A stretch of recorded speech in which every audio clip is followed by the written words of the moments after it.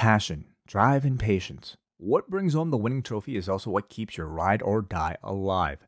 eBay Motors has everything you need to maintain your vehicle and level it up to peak performance. From superchargers, roof racks, exhaust kits, LED lights, and more, whether you're into speed, power, or style, eBay Motors has you covered. With over 122 million parts for your number one ride or die, you'll always find exactly what you're looking for. And with eBay Guaranteed Fit, your part is guaranteed to fit your ride every time or your money back. Because with eBay Motors, you're burning rubber, not cash. With all the parts you need at the prices you want, it's easy to turn your car into the MVP and bring home that win. Keep your ride or die alive at ebaymotors.com. Eligible items only. Exclusions apply. BetMGM has an unreal deal for sports fans in Virginia. Turn $5 into $150 instantly when you place your first wager at BetMGM. Simply download the BetMGM app and sign up using code Champion150. Then, place a $5 wager on any sport. You'll receive $150 in bonus bets, regardless of your wager's outcome. And if you think the fun stops there, the King of Sportsbooks has plenty of surprises in store. Check out daily promotions, same-game parlays, live bets, and so much more. Download the app in Virginia today and get $150 in bonus bets instantly from your first wager. Only at BetMGM. BetMGM and GameSense remind you to play responsibly. See BetMGM.com for terms. 21 plus only. Virginia only. New customer offer. Subject to eligibility requirements. Rewards are non-withdrawable bonus bets that expire in 7 days. Please gamble responsibly. Gambling problem? Call 1-800-GAMBLER. Promotional offer not available in Washington, D.C. Dynamite from the post-wrestling site. AEW, lighting up the fuse. Sit back and enjoy the bubbly as we hear from John and Waiting. Where we're going, we don't need roads. And if the buck stops here, this thing might blow. Everything you hear are opinions of the show. And if you don't like it, go to the forums and let them know. Hello, everybody. Welcome to Rewind-A-Dynamite. It is John Pollock and Wei Ting here with you on Wednesday night, October the 18th. Hello, Wei. That is correct. Hello. How are you? How you doing? I'm doing well. I'm doing great. How's Niagara Falls? Niagara Falls was it was very cold, but we were indoors for most of it, so that was okay. Like in the traditional sense, I would call this a vacation. In the reality of taking two kids away for 48 hours, I was pretty tired by the end of it. It was a lot, but nonetheless, we had a very you may never go on vacation truly for 18, 20 years. No, we'll probably do a more substantial vacation at some point, but it's daunting. It is definitely. Well, you're gonna have kids around, I'm assuming, no matter what. So I don't know how much of a vacation any of it will be for you. Well, we shall see. But I had a good time overall. Not a reasonable distance that we went, and then I got back on Tuesday, so I'm here. Well, hopefully you got a little bit of relaxation in there. Yes, I did lots. How's your week been? Good. Yeah. Had I thought a really good show with Andrew Thompson over on Monday, so recommend everybody check that out. But otherwise, largely just kind of stayed at home. Did a lot of family stuff, housework, that sort of thing. Well, this is your second show this week. Night one was on Monday. Night two is tonight. What would be the real main event? Night one or night two? Highly debatable, highly contested, as we got to hear on the NWA podcast. One of the all-time great editions of the NWA podcast, I would say. Yeah, I want to thank whoever that emailer was that I think that sent in some complaint that they didn't sound like their regular selves the last month, and certainly it was not a criticism I would have had of the show. But boy, did that just be the fuel behind these four. And so what you're saying is send even more criticisms so that they can, just have a little bit of a chip on their shoulder. I'm not stating that, but it was something else. This was a very, very entertaining show and one of the all-time great debates of all time over the true WrestleMania main event, and poor Ray just right in the middle of it all. But really laying down, he got into it too. I mean, it is certainly, I believe Andrew truly believes his point that, a night one WrestleMania main event can sometimes, depending on if it's a better, more talked about match, be the true main event of a WrestleMania. But I think there was a huge element of just like knowing what was grinding Chris's gears throughout that entire conversation, because Chris just that was the most energy I've ever heard from that man. Well, I think at some point they were kind of arguing different points. It was like kind of what was the most pleasing match versus what was like the promoted main event. But then they ran into the Austin Owens debate, which kind of felt like the most promoted thing and was on the first night. But it was not an argument I can do justice. So I encourage everyone to set aside 3 hours and 36 minutes of your week and give this one a listen. I'm staying out of it. No way. They'll bring you in. They might put it to a vote. I don't want to do that. When Andrew started doing the count, 1, 2, like the knockout, I was dying. I just thought it was the greatest. Anyway. Some great shows over the past weekend. We had, of course, Collision Course with Kate and Sino. We had a New Japan Pro Wrestling Royal Quest 3 review with Karen and Bruce, among many other things. Always a busy week here over at Pro Wrestling.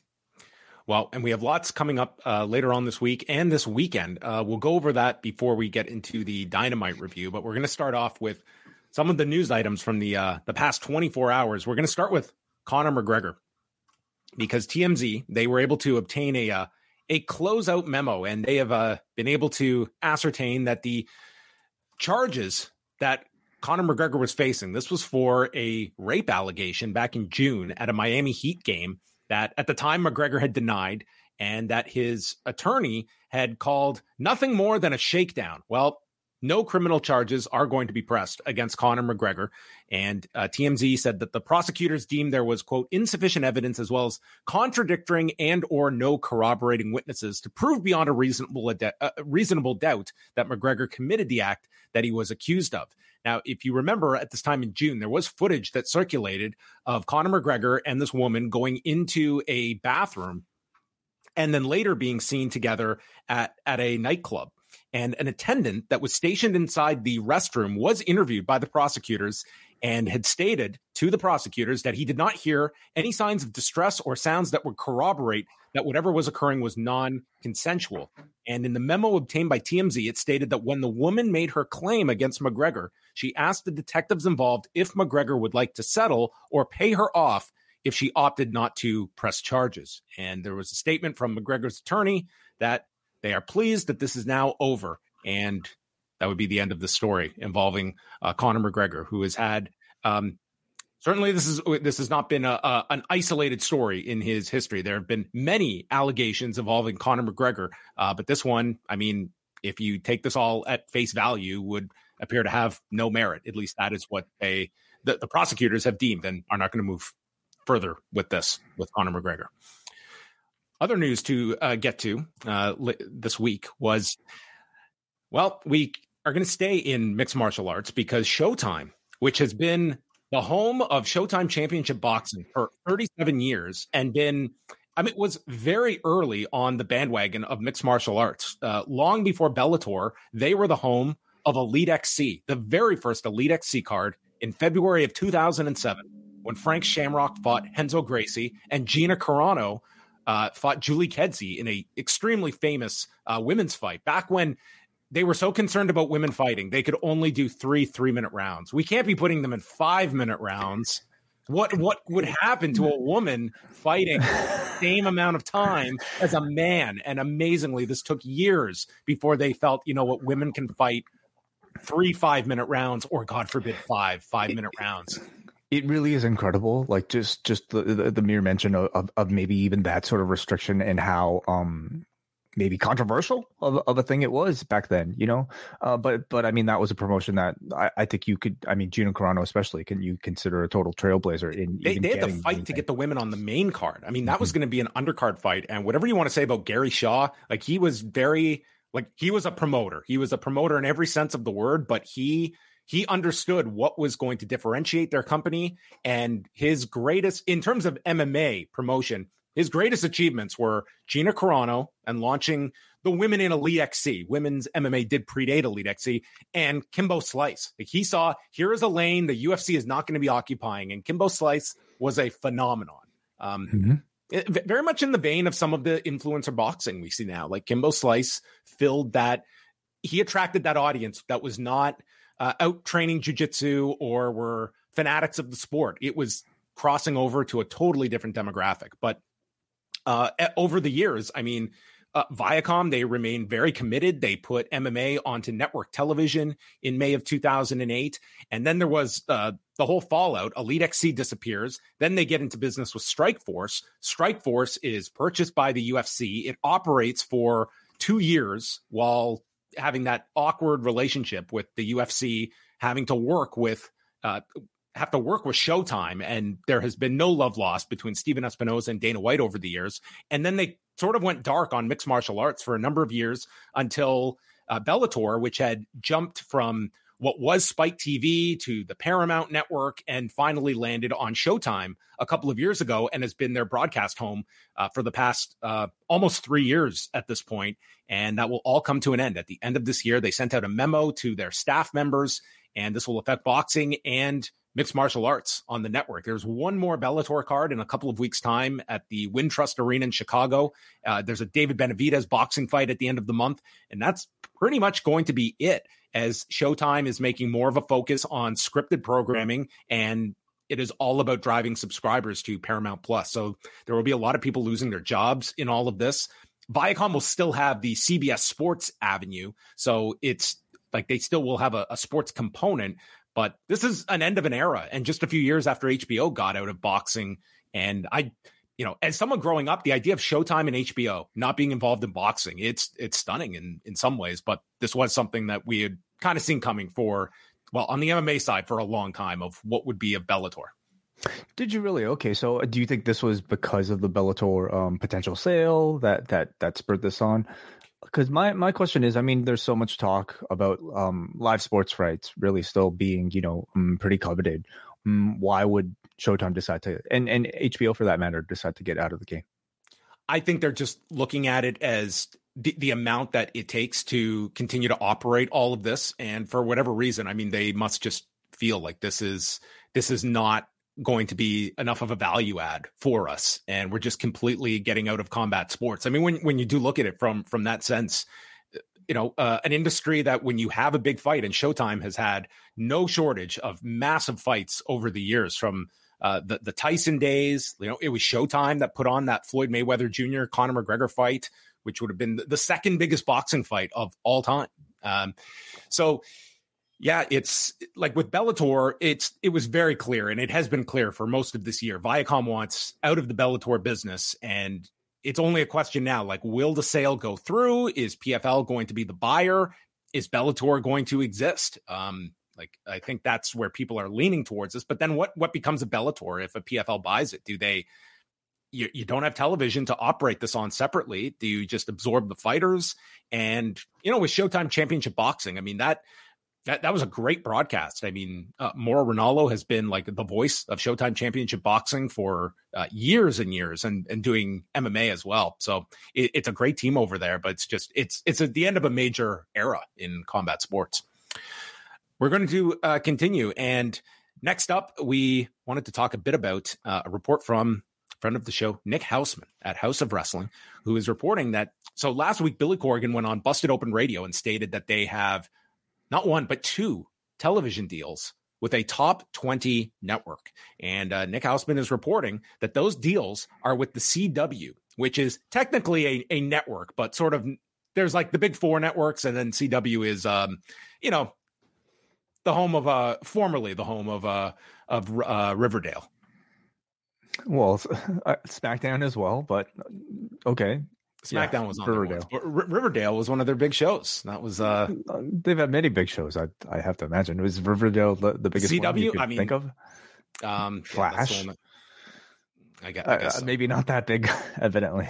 Well, and nonetheless, Nick is reporting that this will be for NWA Power, and then a behind the scenes kind of a reality series about running the NWA, which I can only imagine what that will entail. But I mean, would certainly seem like Billy Corgan probably being the person front and center in a behind the scenes sort of reality series. But I would say for the NWA, I mean, whenever it comes to a television deal, the key is what are the financials of the deal? I mean, our CW, I mean, they made a pretty bold move a number of months ago where like no one was touching Live Golf, and CW, they took a flyer on Live Golf. It wasn't a very big deal for Live Golf, but they were expanding more into sports. And this is at least an example of I would say like a decent sized outlet that is looking at professional wrestling that is not named WWE and is not named AEW. So, I mean, this is kind of the big moment for the NWA. Like how big of a deal is this for them monetarily, and what can they do with this? Because sometimes we've seen outlets that like Women of Wrestling, which, by the way, I watched my first episode of Women of Wrestling last week. I felt the need that I need to watch this. You were on vacation and you're like, I got to watch this, like this one thing. And listen, Women of Wrestling, like you can follow Brandon Thurston's like numbers. Like this thing does more viewership than many of the wrestling shows that we give ample time to, like, and dwarfs some of them. And I don't know what the end goal is for Women of Wrestling beyond just it's a syndicated package, a very strong syndicated package that has viewership every week. And that's, it's filling programming, but it's sort of like they don't run live events. They don't run pay-per-views. They don't, but they have a following. It's like at, 300,000 to 400,000 viewers. It's notable. The NWA has more of like a traditional wrestling business plan attached to them, but this has been years for the NWA to try and get something going. They have been popping up from YouTube to they tried out Fight TV. They've tried the streaming deal, and now this is a big spotlight for them. I'm happy that there's another place for professional wrestlers to go to that seems to be, on the upswing and can provide a prominent stage for a lot of talent out there to get on television. I am maybe a little surprised that it happens to be the NWA. Not so much when you think about how these deals might tend to take place. The fact that Billy Corgan is a very recognized person, and I'm sure has many connections that your typical wrestling promoter may not. But as far as the hardcore wrestling fan goes, this is not a promotion that has really received great headlines over the past several years. Between the now retired Tyrus. Well. Yeah. I mean, Billy Corgan's choice of talent to bring on, his choice of putting the title on Tyrus, and that's not even speaking of some of the misfortunes that came over the company throughout the pandemic, and then through speaking out and everything as well. So I mean, this will definitely give it a huge boost in terms of relevancy for a wrestling promotion that's out there that has a lot of potential eyeballs that could watch it. So, I wait to see what the product looks like. I'm especially curious about the reality show. Yeah, sometimes you wonder if that is like how much buzz have you seen among the OVW series on Netflix? I hear people talk about it. I've not at all been motivated to check it out, but I have seen discussion. Netflix is a pretty prominent platform. It's a huge platform. It's not like this thing was just buried under there. This was prominently featured, and it for many people that's their entry point into OVW. And if they've heard of OVW, it's multiple or at least a generation ago when it was developmental. But at this point, a documentary about the behind the scenes, aspect of booking an independent wrestling promotion is really not all that novel in 2023. We've kind of seen it to death over the past 20 years, I would say. So for that reason, it doesn't really we have, AEW versions of the same thing. We have pretty much we've seen enough Beyond the Mats and things like that to kind of have a good grasp of it. So I'm not really craving it. What this NWA reality show might have going forward is the fact that Billy Corgan is a name. It'd be kind of curious, I'd be kind of curious to see what he's operating a professional wrestling promotion. But beyond that, to be honest, I'm curious, but I'm not that curious either. Yeah, it's one that you want to see as many of these companies be able to find their audience, and the more places for people to go, the better. But how often do you and I talk about the hours to consume professional wrestling? And here is another say 2 hours between these two shows that you're throwing at fans. Like, what is, like, we grew up at a time when, man, a new wrestling show is starting on a network. It was like, man, you would just gobble up everything you could see. That's the furthest thing from the current wrestling fan that is inundated with so much great wrestling. And that's something the NWA, I mean, listen, there's some great talent in the NWA, but is there that one calling card that is going to grab a fan that is this the most cutting edge product? I mean, their whole thing was like being a throwback product, and they're sort of like in the middle. Like, again, there's some very good performers there, but there's also a lot of stuff in there that is, you know, not what the modern wrestling fan is looking for in great numbers. Yeah, I'm curious to know what exact type of fan, you know, he has in mind that he's been booking his product for. You know, who is he trying to attract, and will the CW lend him that audience that he seeks?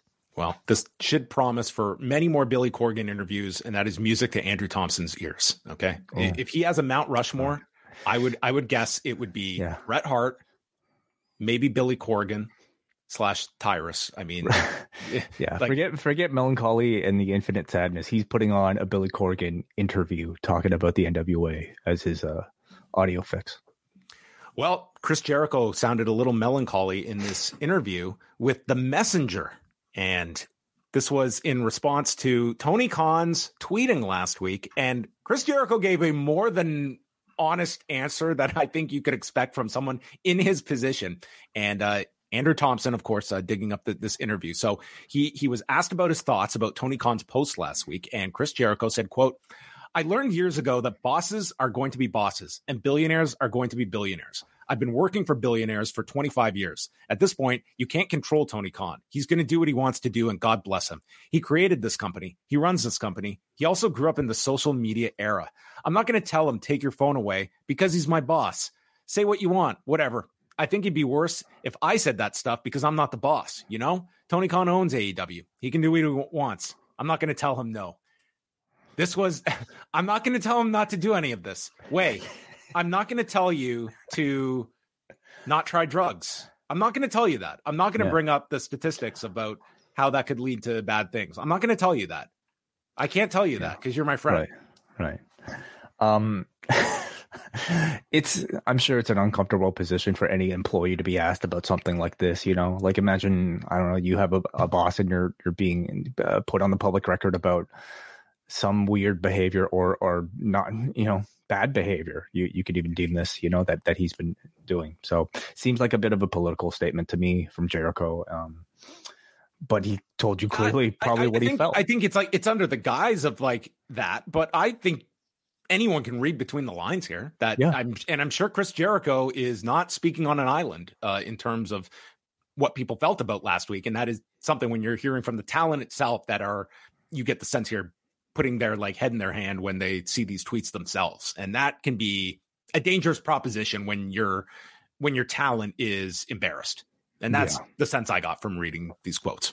So yeah, and I guess the part about he grew up in the social media era, I mean, I don't think that's really any sort of excuse. I mean, a lot of us have grown up in the social media era, and we're not tweeting, you know, while we're emotional all the time, at least not usually. So especially a guy in his position, I think he like there are expectations that are different for him than your typical millennial that's using the internet. Yeah, it is very interesting when you look at where Vince McMahon would have fit into this kind of culture, where here was a guy that was slapping notes out of interviewers' hands and just losing his mind in some of those interview settings. And it almost feels as though it's almost like Vince McMahon. It's like it was a quirk of Vince McMahon that he would lose his mind here, whereas any normal human being would not be given that leeway. Yes, I know what you're saying. Like you're almost saying it's almost endearing, like when Vince did it, right?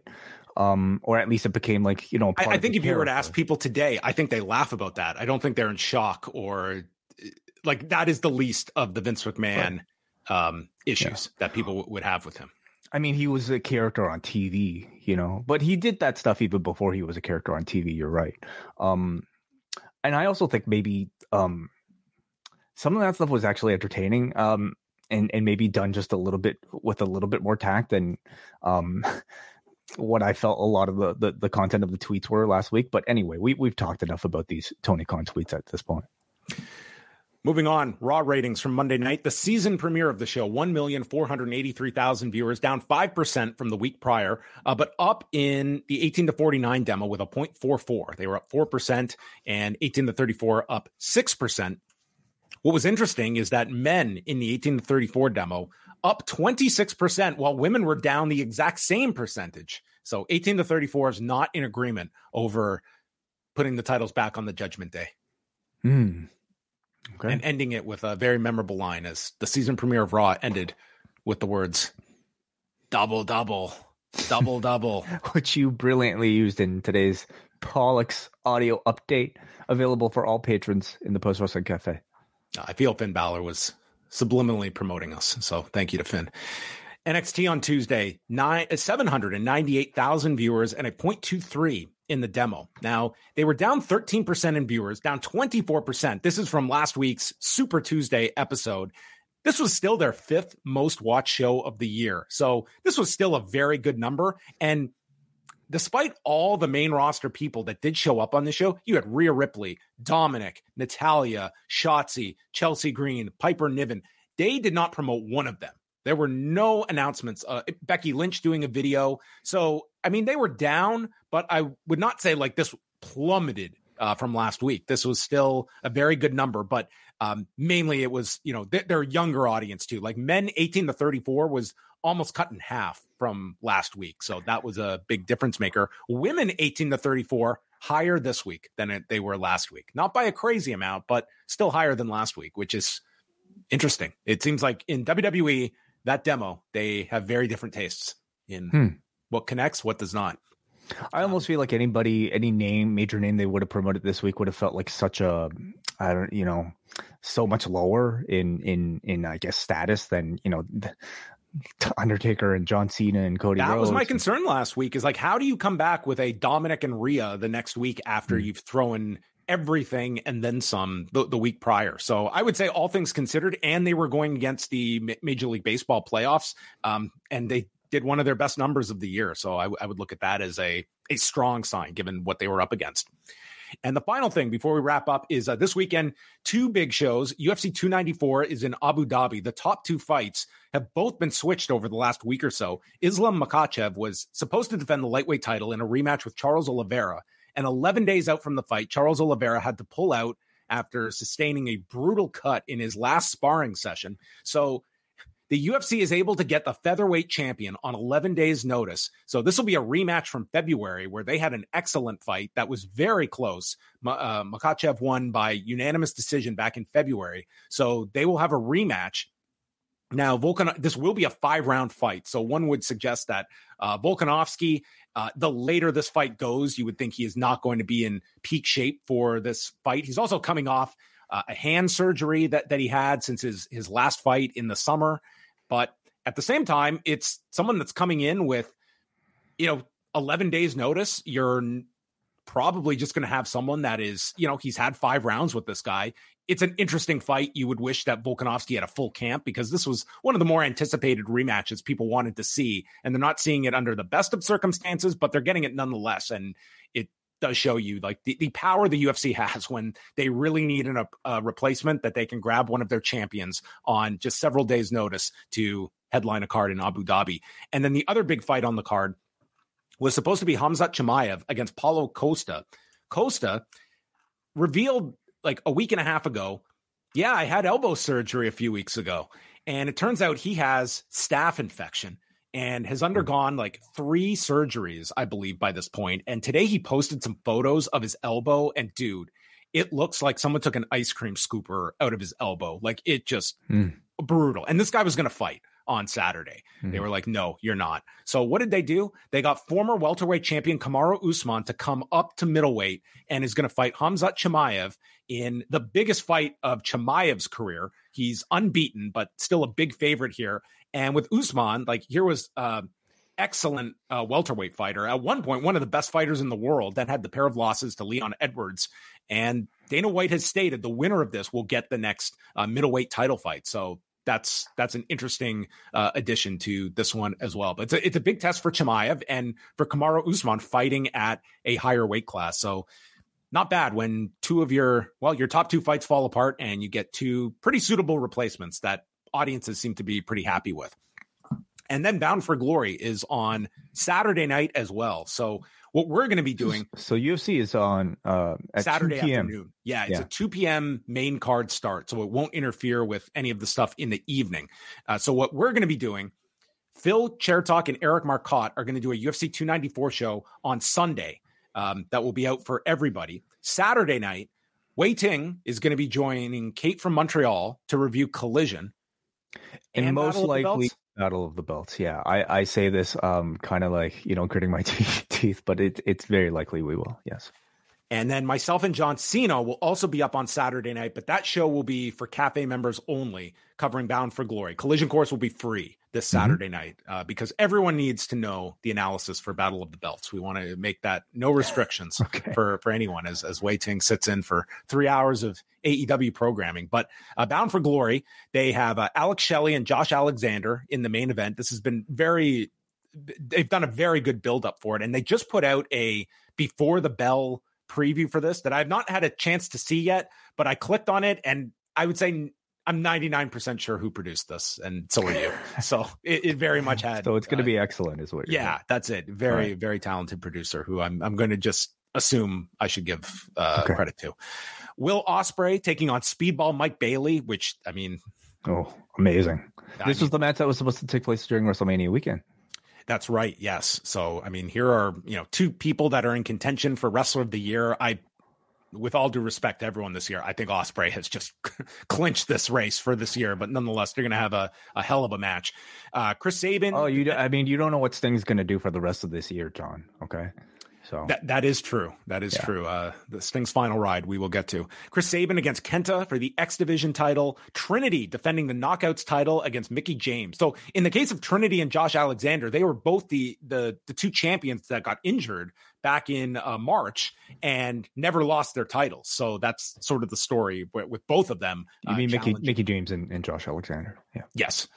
The Call Your Shot Gauntlet Battle Royal, where it's 20 people and the winner will get to call their shot. This is their Money in the Bank match. The Rascals against ABC for the Impact Tag titles. MK Ultras, Masha Slamovich and Killer Kelly against Yana Purrazzo and Tasha Steelz. And a Monsters Ball match between Rhino, Steve Macklin, Moose, and PCO. Maybe PCO will be, what has he done recently? He's been lit on fire. He's been hit by a car and they force gasoline down his throat. So God knows what he's going to do for Bound for Glory. All those things at once. John Cena and I will have you covered for that one. So look out. Oh, and the Hall of Fame induction. The Hall of Fame they're doing on the pre-show. So that will be Mike Tenay and Don West being inducted by Scott D'Amore and Gail Kim inducting Tracy Brooks. So those should be excellent. This will be Mike Tenay's first appearance at any kind of wrestling show in years. This is a very, very rare appearance by Mike Tenay in public. So that'll be very cool to see. And this is, it's like right near Don West's hometown as well. So I'm sure his family will be there. I'm sure that's probably going to be the highlight of the show, to be quite honest. So that's happening on the pre-show at 7:30. Also, coming up on Thursday, Wei and I will be presenting Rewind-A-Way, number 141, the WrestleMania X7 review from the Reliant Astrodome in Houston, Texas. Not too far from tonight's edition of Dynamite. Very good, John. Yes, this is widely considered to be one of the best pay-per-views of all time. Certainly, in many people's eyes, the best WWE pay-per-view of all time. It is, like, where does it rank for you, John? I mean, is it at least your favorite WrestleMania? It's for a while it was. We'll have the conversation tomorrow. It's in the discussion. I don't know if it's my number one, but it's up there. Like, this was, to me, like the peak of that second boom for the company. This, like, they had not run a WrestleMania stadium event in 9 years, and here are your your two biggest stars headlining this show. Huge deal, and only magnified by the fact that one of the biggest stories of the era happened a week ago, where they purchased WCW on top of it. So there was so much going on in the lead up and coming out of this particular WrestleMania. So we will have a very big look at that show on Thursday. PostWrestlingCafe.com. $6 gets you in the door. Bonus shows every single week, and this week including the WrestleMania X7 review, Rewind to SmackDown on Friday night, Impact Bound for Glory, and MCU later, with Neil Flanagan stepping in with WH Park this Sunday night. Correct, yeah. And access to the entire archive of over 1,000 shows that are currently right out there right now. So just $6 a month gets you access to everything.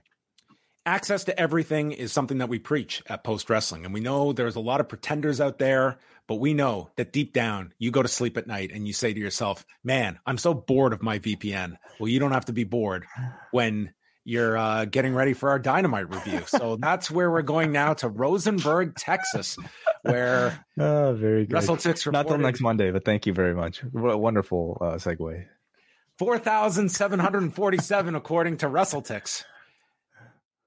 Very pertinent number, VPN, that WrestleTix number, as I was trying to state there. We kick things off with Penta El Zero Miedo against Jay White. Jay White, as they note, 10-0 in singles matches.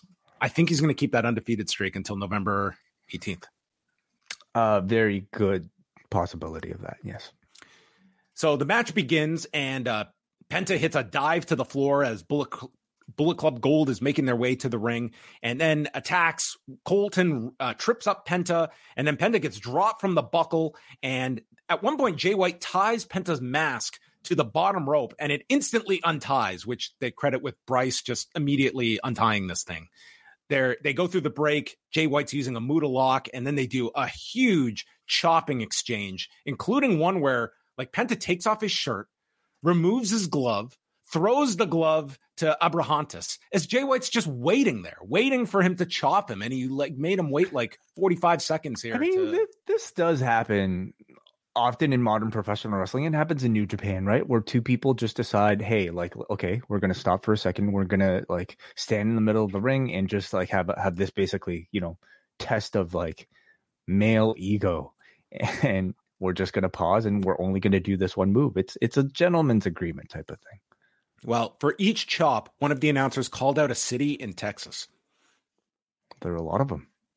Yeah. The Fear Factor gets stopped. White hits a Uranagi, Dragon Screws, Sleeper Suplex, and then Penta stops the Blade Runner from Made in Japan for a 2 count. At this point, the crowd was pretty hot for these near falls. And then the guns distract, leading to Juice Robinson, who has the TJ Maxx ring on and hits the left hand of God.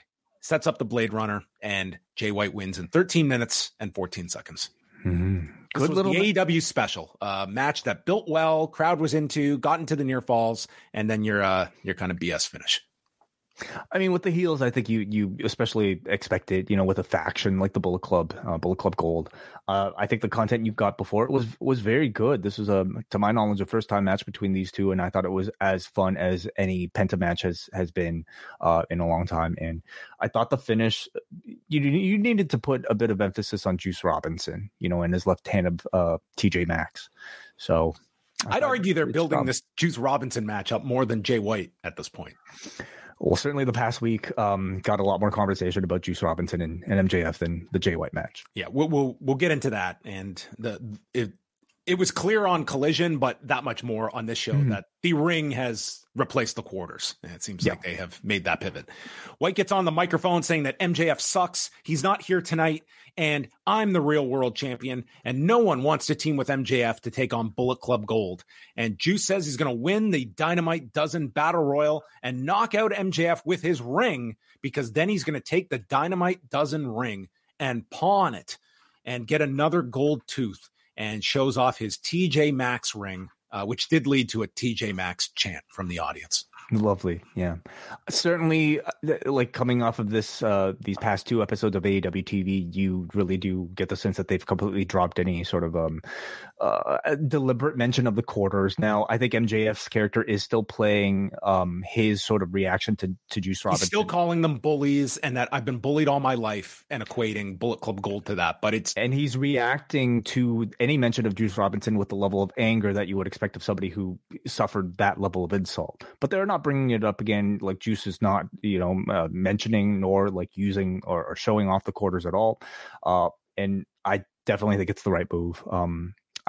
Instead, like somehow they stumbled onto this TJ Maxx thing, which thankfully the crowd has taken to it. I believe even on Saturday they were chanting TJ Maxx. So rather than turning this into something very uncomfortable for a lot of people, it's now become a fun thing again. And for Juice Robinson's sake, I'm very happy that, the decision was not to hide him even on Saturday. They put him front and center in front of the crowd, and they just basically carried on by giving us, a fun version of what this, Bullet Club Gold is so attractive. So we go to the back, and Renee is there with MJF, and he explains, I could have run out there like every other dumb good guy and get beaten up, but I'm not a good guy, and I'm not wasting my entrance pop in Texas for later tonight on those guys, because he's going to be on commentary for the Battle Royal, and he knows in the star system, you make one entrance, you don't make multiples. Mm-hmm. So he was at the New York Comic-Con over the weekend, saw kids cosplaying as champions, just like Jay White is. And if he faces Juice, it will be the left hand of God against the right hand of the devil. But the blood of Juice Robinson will be on the hands of Jay White. Very good promo from MJF. And he is asked about Adam Cole, but before he can give an update, the Acclaimed enter, and Max Caster suggests that they team up for an 8-man tag and we can scissor after. MJF turns it down, and then Max suggests, what if I win the Battle Royal? And then I can beat you, and then you'll have to put a ring on it, as he puts his hand out. And MJF just walks off. He doesn't want to deal with Max Caster. Billy Gunn calls MJF a scumbag, but Caster says he's my scumbag. Mm-hmm. Yeah. I know he's meant to like feel kind of like weird and kind of creepy, I suppose. I don't really quite know what to think of the Caster MJF relationship yet. Are you clamoring to see MJF finally accept Max Caster? Because that's what they want you to feel. And I can't say that they are leading me in that direction with these. I just feel these are falling flat at this point. Well, certainly, not in the way that I've been, you're clamoring for MJF and Adam Cole to get together, right?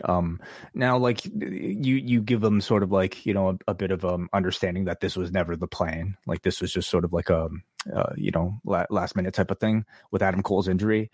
But I don't think it's been very well told right now, this little tease. Maybe MJF should have tried to get, if it wasn't the plan, try and get Alexander Volkanovski on short notice. Yes. As the new Adam Cole. I don't know if they have access. Alex Volk, baby. I don't know if they have any access to that parent company's talent at this point. Probably a brick wall. Yeah. There's a short feature on Hikaru Shida, and starting at the Ice Ribbon Dojo under instructor Emi Sakura, and that in their 10 singles matches, Sakura has won 8 of them. Pretty good record. So trying to make you as really invested.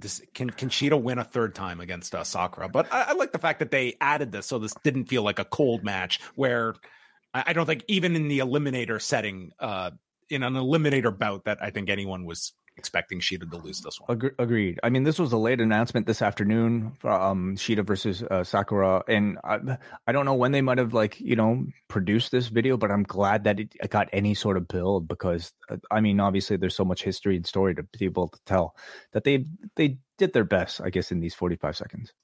I mean, it might have just been from their greatest hits of like one of their past singles matches and just did a new voiceover. Could be. Sakura jumps her and grabs the belt, but then Sakura sidesteps a missile dropkick, and there's during the picture-in-picture does this delayed double underhook into a backbreaker on Shida. So Shida's controlling and runs down the ramp and is caught with a Rana, which if any time an attacker is running at you on the street, that's your go-to. Okay, don't try and grab the mace or knee them in the balls. Rana every time. They'll never see it coming. And then there's a missile dropkick by Shida for a 2 count. The crowd is chanting, "Holy Shida!" Sakura gets a tiger driver, misses a moonsault from the top, and then Shida goes for the katana, which I guess Sakura tried to get her hand up, and the announcers weren't quite sure. They treated it like she nailed her, but when she kicked out at 1, that's when they explained it looked like she partially blocked it. But then after a Falcon Arrow, Shida hits a flush katana that had this great angle where it looked like she just drilled her with the knee, and wins in 8 minutes and 52 seconds. I like the match. I thought Emi Sakura really brought it in this match in particular. Mm-hmm. I think Sakura, in all of her, I guess, major appearances at this point, either on Collision or even Rampage and Dynamite, she's looked really excellent. So again, probably not the type to ever really receive a prominent push, and certainly not a title run, just given her status and her booking so far. I don't think Tony Khan sees like that level of star power in her when there's so many other people waiting. But man, every time she's out there, she's been great, like great intensity in the ring, and I think so much charisma too. And especially here with probably the person she knows best on this roster, and Hikaru Shida, delivered a fantastic performance. I thought it was a really excellent match, and crowd was very reactive, and they're really into Hikaru Shida. So it's good to see that we can get these sort of like high quality women's matches as part of like a title defense at this point again. And it looks like really Shida right now is getting like an actual push, and hopefully she can break through to the next level on this run. I should have mentioned it off the top as well. Like, this was a very interesting market that they ran. This is about 35 miles out of Houston. This is a relatively new building, and as of last week, they had put out around 2,500 tickets. And as I said, the number, they were at over 4,700 as of this evening. And I can't say you can put all of that onto Mystico. I think some of that was the promotion they did for the show, but I think you have to give some credit to Mystico being added to this. And this also was a show, like in some of these smaller towns in Texas, you get red hot crowds. This one, it was like, you could see there was definitely times the crowd was really into it, but they were in a gigantic venue. This thing holds like 10,000 people. And I think it is, even in new markets, like I do feel like there is that argument of, do we run the big venue that we have access to, or do we go for the more intimate venue that's going to produce the best atmosphere at a time when we're not selling 10,000 tickets at Rosenberg, Texas, or even anything near that? Right. I don't know what to tell you when it comes to like, their idea for booking. Is it just that they have like such high hopes that they could get eventually, or like, for the 10,000 for these shows? I don't know what the arena situation is like in Rosenberg, Texas. So this might have been their only option, but it was just interesting, the fact that they went to Rosenberg, Texas. This is not some, regular stop. This is the first time they've been in this city. Like, they might come back.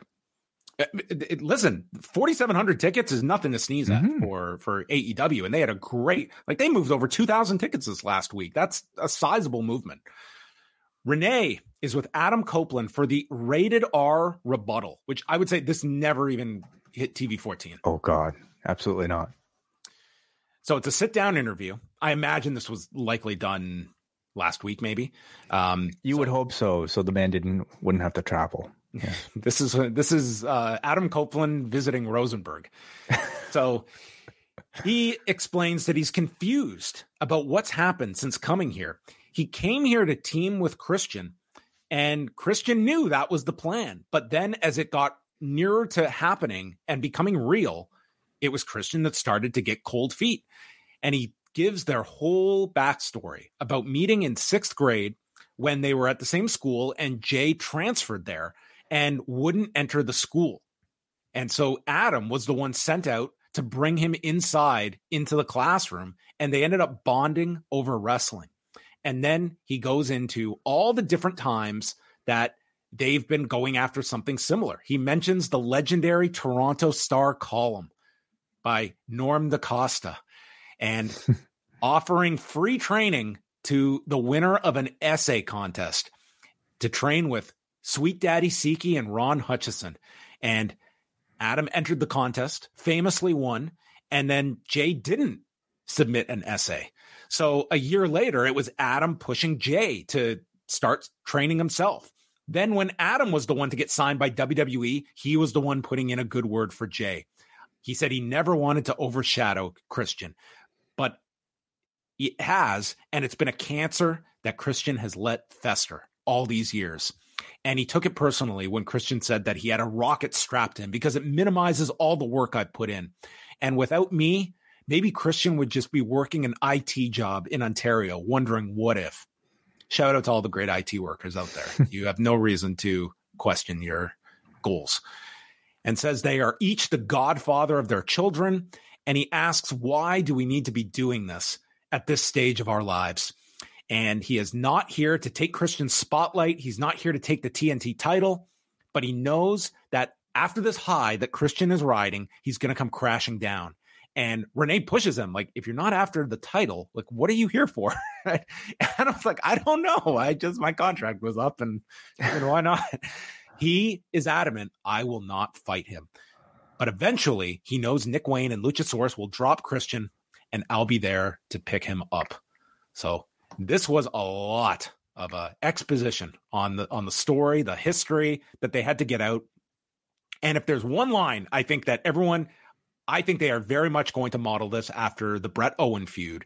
And these two are going to have their match, but it's going to be a long wait. And if you listen to one of Adam Copeland's interviews, the one he did with Jericho recently, like he specifically brought up the long buildup until Savage and Steamboat finally wrestled, and the idea that you can hold off the match can you do it for a year or something like that? I don't know if you've got a year of build for this one, but this is definitely not coming up at Full Gear. I wouldn't even think this is coming up at Revolution next year, but I think that this is going to be a match that they are going to try and push this off as long as possible. It's wonderful to see because, anytime a story, and it seems like this is a story that's being handled with a lot of care because you have storytellers that are very, very good at telling story. Anytime you have something that can be prolonged for an extended period of time and, again, handled with care, the matches end up being that much more, I think, memorable and spectacular. And it gives you, I think, a whole lot of other side stories that you can tell en route to getting to that point. So I love the fact that they're making us wait for it, basically, giving it a lot more time to heat this up. And I thought this interview segment was really well done. Adam Copeland, again, a fantastic storyteller at this point. And just to be able to explain his entire history with Christian, I think perfectly kind of like showed why they're in the situation that they're in right now. And I think Renee was really the perfect person to play off of. I don't know how often these two might have appeared on screen together in the WWE, but they clearly have just a lot of chemistry as friends. I don't even know if they're friends, but you would expect that, Ontarians who love hockey, they're probably friends. They came across like that. I was waiting for Arda to pop in the background during the segment. But yeah, I like the storytelling here. I'm definitely in for the ride. If this was taped last week, then shout out to Renee for having the consistency with the same top for all the live shots tonight on Dynamite. So that was the Rated R rebuttal. I don't think every interview needs a name attached to it. This could have been just Adam Copeland. She could have thrown a shit or like a F word in there. We're the godfathers of our children, and if there's one word to describe, fuck Renee. This is frustrating. Could have said Norman fucking DaCosta, as we should all be saying. As the way he should be saying. Yeah. This post-wrestling podcast is brought to you by NerdWallet's Smart Money Podcast. Financial literacy can be daunting, but it's one of the most valuable things you can equip yourself with. On NerdWallet's Smart Money Podcast, their trusted financial journalists offer easily digestible, conversational discussions on topics like balancing your portfolio. If you think an ETF is one of Cena's 5 moves of doom, this show might be for you. Planning for your tax bills this April, so you don't have to worry about a visit from Erwin R. Shyster. And putting away more money for retirement, because unlike most wrestlers at the end of their careers, most of us should only plan on retiring once. Listen to NerdWallet's Smart Money Podcast on your favorite podcast app. Future you will thank you. BetMGM has an unreal deal for sports fans in Virginia. Turn $5 into $150 instantly when you place your first wager at BetMGM. Simply download the BetMGM app and sign up using code Champion150. Then, place a $5 wager on any sport. You'll receive $150 in bonus bets, regardless of your wager's outcome. And if you think the fun stops there, the king of sportsbooks has plenty of surprises in store. Check out daily promotions, same-game parlays, live bets, and so much more. Download the app in Virginia today and get $150 in bonus bets instantly from your first wager. Only at BetMGM. BetMGM and GameSense remind you to play responsibly. See BetMGM.com for terms. 21 plus only. Virginia only. New customer offer. Subject to eligibility requirements. Rewards are non-withdrawable bonus bets that expire in 7 days. Please gamble responsibly. Gambling problem? Call 1-800-GAMBLER. Promotional offer not available in Washington, D.C. Wardlow and Ryan Nemeth, not much to this one. Wardlow came in, murdered Ryan Nemeth, and then stoppage win. No. Was it Ryan Nemeth? I didn't even notice. Oh, sorry. Oh, yeah, this was the Hollywood Hunk. Oh, okay, Yeah. okay. I got mistaken by the other jobber match. Yeah. So stoppage win that they seem to be building up Wardlow with the stoppages. And then Shivani gets into the ring and says, what are you doing back here? It's like, I work here. What do you think? And he shows his wrist tape and it reads MJF on it and knocks over Tony as he leaves the ring and doesn't say a word. So we have many programs for MJF. They are building up a lot of challenges for him, which take us to our next segment where Renee is with Kenny Omega, who mentions what a tough year he's had, citing his win-loss record, calling it putrid, and that Kyle Fletcher reminded him he is the measuring stick. And Fletcher will be the first this week. Then he's coming for the Don Callis family, and then maybe you'll get the Kenny Omega of old going for the AEW title. And as soon as he mentions this, MJF walks in, reminding him, I'm the champion, and admires Kenny Omega and offers his hand. And as he shakes his hand, he leans in and whispers, 13 days, bitch. And trying to figure out what the hell's 13 days. That is when he will surpass Kenny Omega's length as the longest reigning AEW champion. Mm-hmm. Yeah, MJF getting his, what feels like his next half year of programs lined up right at this point. And I guess with Cole not being around for quite a while, he's going to need a lot of these extra opponents just to kind of hold him over, I would say, and they're both directions that I'm very excited for. I mean, Wardlow, I haven't really felt one way or another about these sort of return squash matches, but the idea that he's going directly for MJF, it's going to propel Wardlow into an interesting storyline, and it's by far the best dance partner certainly he's ever had.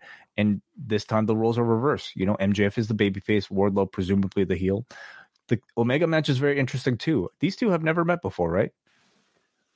In a singles match, I don't think so. Yeah, it's hard for me to think of it, and it's almost surprising, given how long both of them have been prominent people within the same company. But this is going to be a double babyface match, you would think. And how are they going to play this? When will this match take place? There's no way they're going to do it before the 13 days, right? I mean, you'd have to do it on Collision next Saturday. That's the only time you could do it. It feels way too big of a match to put on Collision. I would argue this is a much bigger match than him and Jay White in 6 weeks. Mm-hmm. Or a month, I should say. We're actually exactly a month away from Full Gear. That's what I felt. I was like, this feels like a much bigger match for the pay-per-view than Jay White. And it's like, I have nothing against Jay White. But I mean, you dangle this.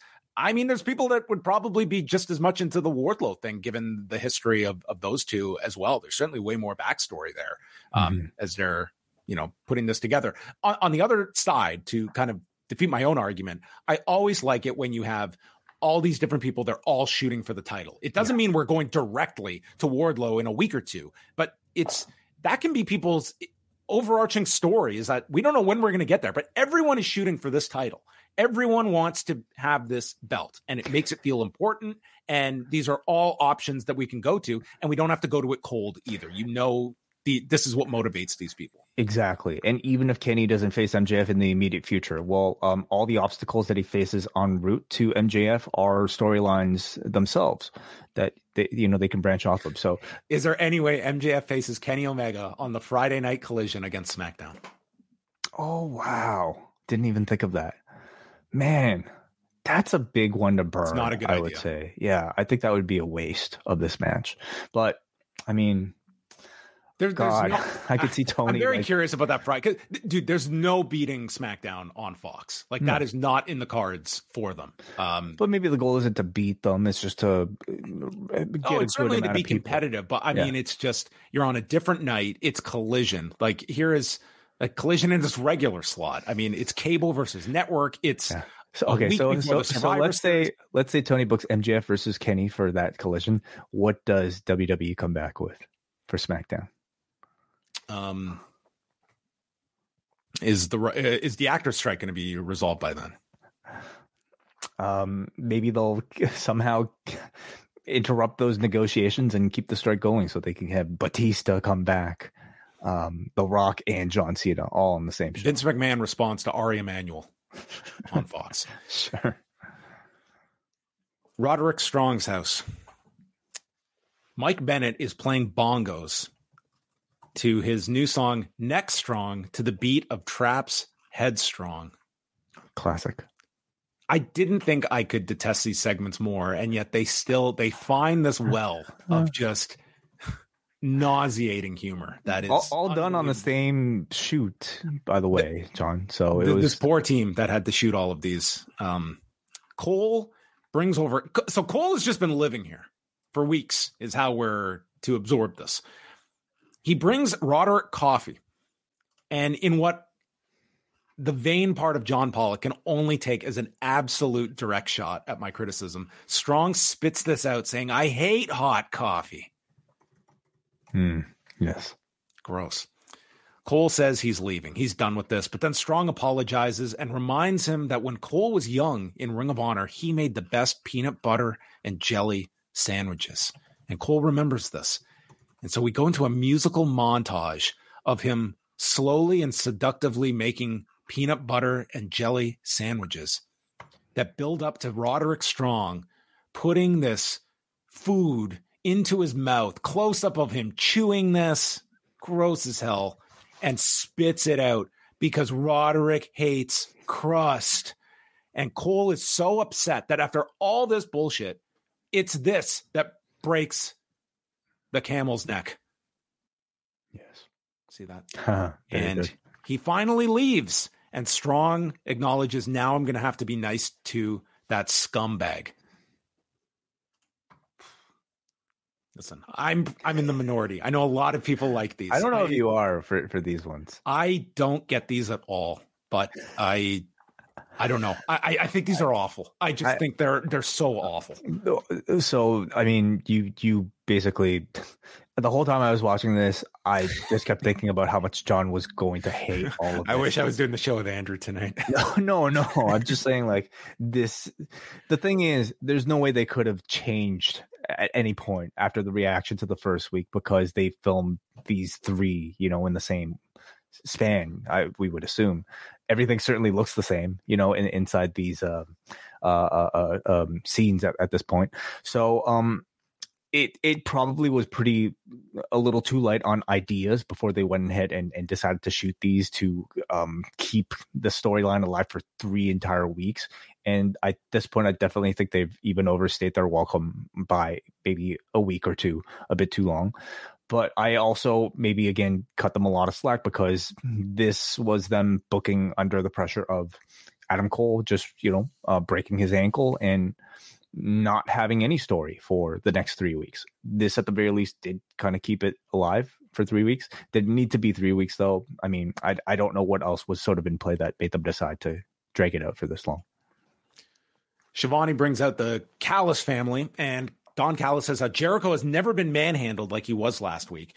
And Hobbs explains why he has such a hatred for Chris Jericho, because on February 22nd, 1998, at Super Brawl, there was Powerhouse Hobbs front row with his grandmother to meet Chris Jericho. And Jericho, who's a heel by this point, this was the night he unmasked Hoovy, came down to the ring. This is my rated R description of this segment. And he told 7-year-old Powerhouse Hobbs, "Sit down." And at that moment, Hobbs declared death upon Chris Jericho. Did he tell Hobbs to sit down at 7 years old, or did he tell it to his grandmother? Well, either one is not very nice, and more than enough to justify this reaction from this grown-ass man. Sit down. Later. And 7-year-old Hobbs was not putting up for this. And as he's cutting this promo, they're replaying the spine busters on the screen of him mauling Chris Jericho last week. What do you think about the Hobbs portion of this? Because this was the longest promo I think they've given him. I thought it was so fantastic. I mean, this was him explaining his supervillain origin story. Something as, I guess, so forgettable as like a heel shouting at somebody in the front row. I have no doubt this was all real. Okay, for one thing, it happened at the Cow Palace, which is where how many people were pulling up the WWE Network after this promo? I try. If I wasn't so busy, I would have done it myself. But this was a show that took place in the place where he grew up. So I don't doubt that there's truth to it, maybe complete truth to it. I wonder if there's a screenshot of him, little child sitting. If he was in the front row and Jericho's on his way to the ring, it'd be hard to miss this. By morning, I'm sure somebody out there would have found it if it was there. But I mean, the guy cut a promo full of passion as if this is a trauma that he's experienced for, I don't know how old Hobbs is right now, but 30, 25 years. And, well, he was 7 in 1998. So do the math. That was 25 years ago. So 25 years. Yeah. I mean, imagine holding onto that grudge for 25 years. And now, he could have taken a step further. After that, he went to the gym and he got this big, all because of that one moment. And now he could finally exact his revenge. He went to the gym the next day. God, imagine how many fans are living with this rage. Like ones that got their signs ripped up or... No? Oh man, what's that girl Izzy? She's got a program made with Sasha Banks. Well, she's training now. She's wrestling. Yeah, she's on the hunt for Sasha. Chad Gable's daughter? Are you kidding me? Gable Jr. versus Gunther. Sign me up. Well, Callis says Hobbs has a new family where we're not going to tell him to bottle up his anger. We want him to be who he's meant to be, a 270-pound killing machine. And we're not done with Jericho. He's unleashing Hobbs on AEW. They are undefeated in 4 months except for one match, a tag match where they needed a scab wrestler in Kyle Fletcher to replace Sammy Guevara and screwed his family 2 weeks ago, losing to Jericho and Omega. So Kyle Fletcher comes out.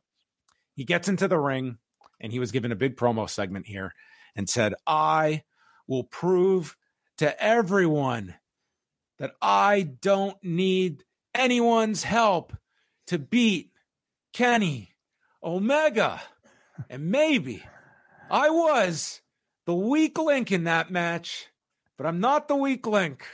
Oh, goodness. You understand what I'm saying to you, Don Callis? Wow, that's quite the pickup from you. I didn't really notice actually a clip from the show that I just played. I didn't really notice that myself, John, but I mean, now that you pointed it out, I mean, I won't be able to unhear it at this point. I mean, I'll say I thought he sounded good. Okay. I am also remembering this man's age, the fact that he's relatively new to American professional broadcast wrestling, that relies a whole lot more on promos than, New Japan. I thought he sounded good, but I mean, you just kind of maybe, killed that, killed that feeling. Listen, I'm God bless the guy. Okay. That's what, isn't that what Jericho said about Tony Khan tweets? God bless him. We all have the praise for Kyle Fletcher is coming up next for all the people that are angrily tweeting me right now. He's listening to this right now. His feelings are hurt and he will never speak like that again. Just like the way Listen, it sounded like a guy who was cutting his first major promo inside of an arena on national television. Yes, he has done promos in the past. This was like a big moment for him and it sounded like it. So I thought he sounded good, but okay. Okay. Yeah, I mean, you have the right attitude. You're pushing him to be even better. Well, this match with Kenny Omega, I thought was excellent, to be devil's advocate to myself.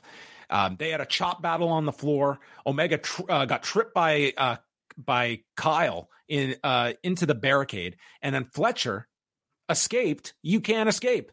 And from there, Omega hit the golden triangle to the floor, which the camera missed, but thankfully they showed the replay. So you got the significance of what he hit here. There's a missile drop kick by Kenny to the lower back of Kyle Fletcher. That looked fun. Fletcher is back with a brain buster and then lawn darts Kenny into the middle turnbuckle and hits him with a Michinoku driver. Kenny's back with a poison Rana, V-trigger, and then sits on top as Fletcher kicks out, and Callis is on commentary, and all of a sudden he's telling Kyle Fletcher, man, this guy might have something special, and had mentioned at the end that if Kyle Fletcher can beat Kenny Omega, maybe I'll have an opportunity for you next week. So he's back in favor of this scab wrestler. So the V-trigger one-winged angel is countered with a dragon sleeper that the announcers note. We just saw the lawn dart, and now he's going for the neck of Kenny. But Kenny spins on top, snapdragon, flying V-trigger, and hits the one-winged angel to win the match. And Callis, this kid is such a miserable disappointment. He should quit the business, get a 9-to-5 job. Just totally throws him under the bus. This match is great. I thought it was the best match on the show, and I thought Kyle Fletcher, for his promo shortcomings, made up for it in this match. This was really good. Really, really great match. These Kenny singles matches continue to feel like they're special at a time when we really see everything on free TV these days. I mean, a big Kenny match, especially against somebody that is incredibly capable, like Kyle Fletcher, it feels like a bit of an event. And definitely tonight was a must-see match. I thought it held up that very high standard and gave Kyle Fletcher I think the best single showcase of his AEW run thus far, better than the Danielson match. Showed great technical ability, so much confidence in ring. I thought he showed confidence on the mic too, but my colleague here might slightly disagree. But he is also a very young person, and the fact that he's already this good. And I mean, I think in this run, they've really done the best they could, given the unfortunate injury to Mark Davis, because Fletcher has really escalated himself like totally into that realm of like future main players that you would consider, like a Daniel Garcia to be a part of, or, I don't know, Wheeler Yuta, like in the mix with sort of those guys. He's right in the middle of this. It's not like he was just the one-off opponent here. Like you had Kenny Omega sort of give him this look like he was very impressed with him. And it would make sense that he's sort of part of this program now, aligned with Omega and Jericho, since they're continuing this Don Callis stuff. So I would say he's probably injected into this whole program. Do you think it's as a babyface? Kyle Fletcher? Mm-hmm. With the way Callis has been basically kind of like, talking about him. Right. I see what you mean. I would at least keep him with like Omega and Jericho. Like they do kind of need the numbers at this point. But for long term, like maybe you do link them up with the Don Callis family.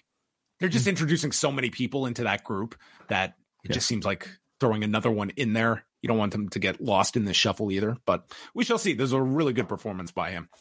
Danhausen vignette, and then the return of Lance Archer to murder Barrett Brown. Elbows in the corner, step up knee, and the blackout in 61 seconds. Yeah, I don't really know what the purpose of this was. We had no sort of indication of any sort of storyline afterwards. That's what they say. He's right beyond that. Like, I guess was it just a short drive from him to Rosenberg, and then it's weird. Like this guy's. It's not like this guy's hurt. He's doing independent matches, but. And he's so good. Like he to me is still one of like their best big men on this roster. Like he his great charisma, great intensity, and just for whatever reason has like never really had a real storyline in AEW. And not getting any younger either. Yeah, so I don't know.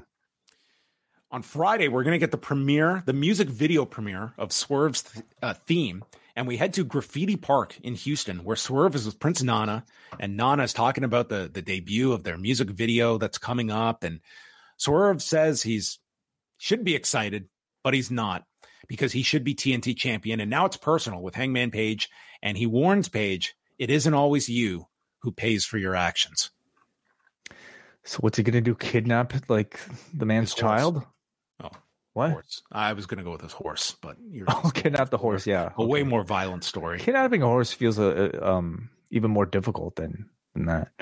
But I don't know. I thought this was a very good promo from Swerve. He's able to switch from maybe talking about his rap video to suddenly like being this threatening potential like child kidnapper. Just like that, and he let us know about his, intent. This before was all about his status in the company. Now it's personal. So God only knows what he's going to do to poor Hangman Page. Shivani is in the ring and welcomes the man he introduced on this network in 1987, Sting. Sting walks out and he reflects on his career, traveling up and down the roads with Lex Luger, the Steiners, Buff Bagwell, and then mentions people ahead of me like Dusty Rhodes, the most charismatic person I ever met, Hulk Hogan, who is booed to the point that Sting, okay, not the greatest guy, but I did learn something from him.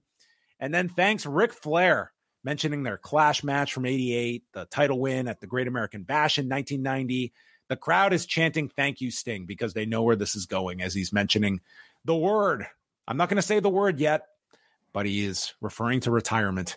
And he knows that why wrestlers keep hanging around. It's because of the camaraderie in the locker room, the roar of the fans. And yes, my body doesn't work the same way it did 20 years ago when I was a spry 44 years old. He was moving pretty well at 44. Mentions jumping off balconies and then finally reveals the word. He says, I retired once in 2015, but that did not sit right with me. And at the time, I said, the only thing for sure about Sting is nothing is for sure. But I want to speak about that word right here in Texas, which leads to a chant of Rosenberg.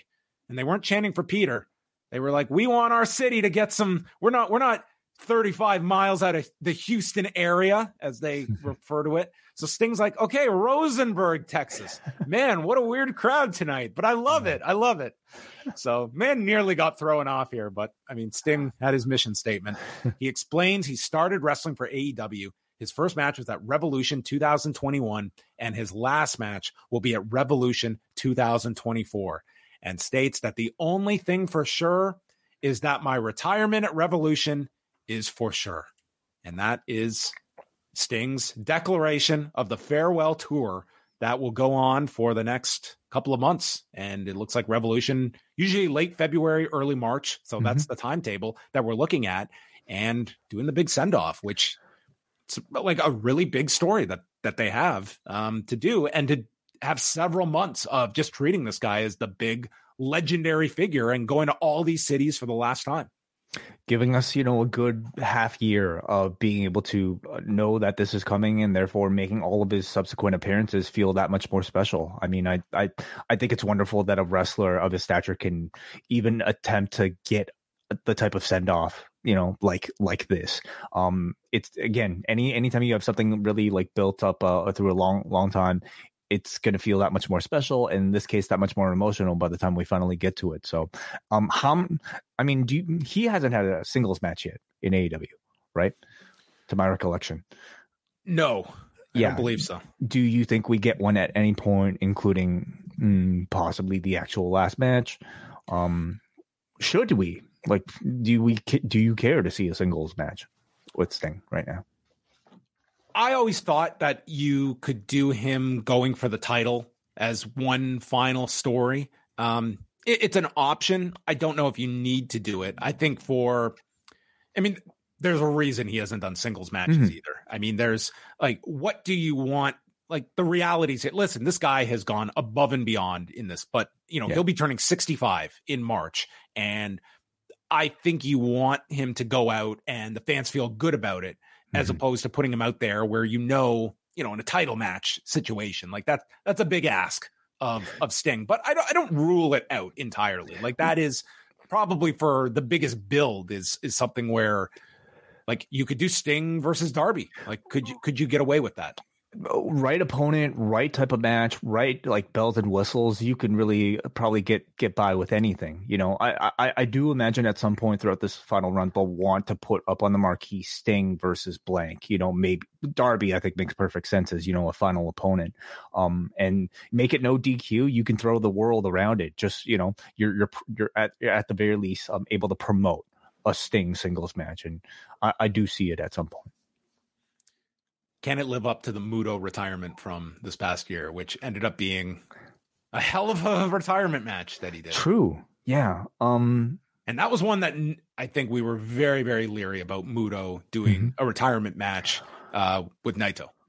I think they'll do a good job. Yeah. Well, Chono really was the real retirement, John, I hope they make a big deal out of this, much like the way we've seen many like ball players retire when Julius Erving retired in like every city, it was treated as a bit like this is the final time you get to see Julius Erving play or to see like Derek Jeter play. And like this would be the time that I'd want to do a Sting appearing. It doesn't have to be wrestling, but just appearing weekly and going to these cities for the final time. And it should be a big deal. The last time he goes to the Greensboro Coliseum, the last time in Atlanta, all these different ones. And the last time in Rosenberg, we might have just seen it right now.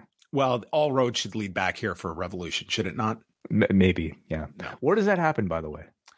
It's a good question. I would want to put it at like somewhere of significance. Like that should be the selling feature of that show. I think it'll be the main event, and I for sure it should be. Like you should not be doing this as just fifth match on a 10-match card, and it's part of the package. Like exploit this for all it's worth. Like you have put in the work that not one of us would have forecasted this kind of run for Sting in 2020 when he showed up, and they have. And listen, it's not just the promotion; it's the guy himself. Like this guy has worked super hard. Now is the time to really kind of market this, because I think you've put in the work with this guy where he is treated like a legend and the audience takes him as such. Totally. I think it'll be the type of like it'll be their version of the Undertaker's retirement. If they knew that he was actually going to retire in 6 months rather than maybe retiring. They needed a hook for Survivor Series, and they're like, it's the Undertaker's retirement ceremony. Yeah.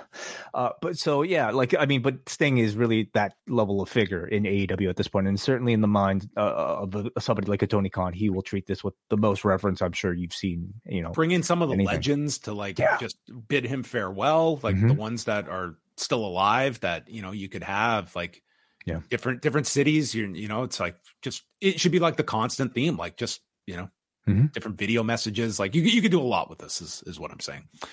So there you go. That was probably the biggest news coming out of the show. And I never envisioned that Sting's retirement announcement would then cut to RJ City backstage as he tees up Tony Storm's latest blockbuster, Gone with the Storm. And we go to picture in picture. And dude, they have me hooked for these picture in pictures. Oh, so yeah, I should really expect to know that these are picture in picture at this point, but I watch On Fight, of course, and I get them with the music. I mean, it works way better, I'm sure, under picture in picture. It's a brilliant idea for picture in picture. Yes. So she introduces her life's work and screams, "Play the picture."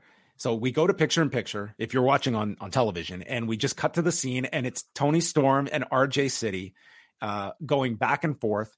And RJ offers her a pearl necklace, and Tony takes exception to this and slaps him. So this is all silent film, so you're seeing like captions. Yes. And slaps him, and then RJ clarifies he meant the actual jewelry of a pearl necklace. And next week, she will have her own butler service, and it ends with a close-up. Yeah. So again, watching this like in full view, a different experience. Yeah, I don't know if there's much of there was a punchline, certainly. I don't know if it was that good of one, but I think as a novelty, seeing this, during actual commercials, I probably would have enjoyed it a bit more. Nonetheless, I love that they continue. I love that they continue to put so much production behind realizing this Tony Storm idea and the promise of her getting a butler next week. You would have to assume it would be RJ, right? They work very well together. Yeah. They can bring in somebody new. I guess it could be somebody new as well. Could be Danhausen, maybe. Danhausen. Would that work? Maybe. I don't know. Let's see. I mean, maybe this is where it could fit out. Maybe this is something where the Roderick Strong team could take notes, like a silent film with them. Would you have enjoyed the peanut butter scene that much more without sound? I would not have hated it worse. So might have been an improvement. Jim Ross sit-down interview with Nick Wayne and, by her legal name, Nick Wayne's mom.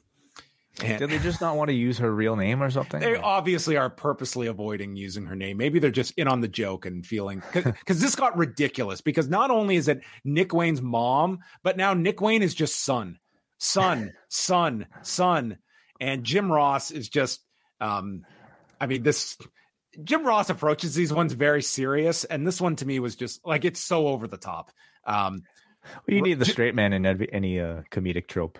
Jim Ross is just outlining this. He can't believe what Nick Wayne did to Darby. He said, "You two are friends, and friends are rare in this business." And his mother is asked what she thought about this, and she says, "It's shocking. Darby's been like a brother to you, son." And she's disgusted by what Christian has said about herself and his late father, Buddy. "I don't know who this is." And then Nick, "Shut up, Mom." And Nick was in Darby's shadow, and he has brought back now a adolescent child figure that I've missed for the last year. And I think I've now found my calling here on Dynamite. Is he the new Dominic Mysterio? "I've been in his shadow all of this time. They congratulate Darby instead of myself. Even when I got a contract, it's Darby that they thank. I've got a new father figure and a better father than Dad ever was." So Christian appears, puts a shoulder on Son's shoulder, and asks, "Are you ready to come home, son?" And Nick gets up. "You're a terrible mother." So Mother gives the safest slap in the world to Nick Wayne. This was hardly a Stephanie McMahon slap, and apologizes. She has caught herself. She cannot believe it. "I'm so sorry, son." Nick says, "You're dead to me." And Christian says, "Should have picked up the phone," as he walks out. Christian was amazing in this with like 2 lines. So good. He was the best one in this whole thing. Oh. And they walk out the door, and then you hear this destruction going on behind the door. And it's Darby Allin who has jumped Christian and Nick Wayne. And somehow in all of this, like knocked a tooth out of Nick Wayne. I really hope that this was a pre-existing, injury, and they just took off like the This seemed too weird to be something planned or what. But they made that like there's putting a close up on it, and he's got what looks kind of how like is fake you blood. can't avoid this. I mean, if I'm wrong, but I mean the blood. I don't know. I wouldn't put it past them to It didn't show even like Darby hitting him. That like if you were going to do an angle like this, you would have made a big deal out of like Darby doing it. It's like he just rolled out onto the stage and he had this bloody mouth. So you're thinking it was legit? I could certainly see it being legit because possible. They put no emphasis on it in the back, like for the big strike. Like you would have had Darby nail him with some object to get that across. And instead we just see him here. Well, it was a great visual either way. It was a great visual that they had here. So Sting returns and he tries to go for the Scorpion Deathlock onto Nick, but Christian rescues him and is stopped by Luchasaurus. He was going to give the Scorpion Deathlock to Christian, and Luchasaurus makes the save. And Taz is just absorbing all of this, and his summary is crazy times here. He has a much better relationship with his son, I think. I thought the whole thing turned out well, interview included. I thought, like, again, for somebody who is brand You're new dead to me.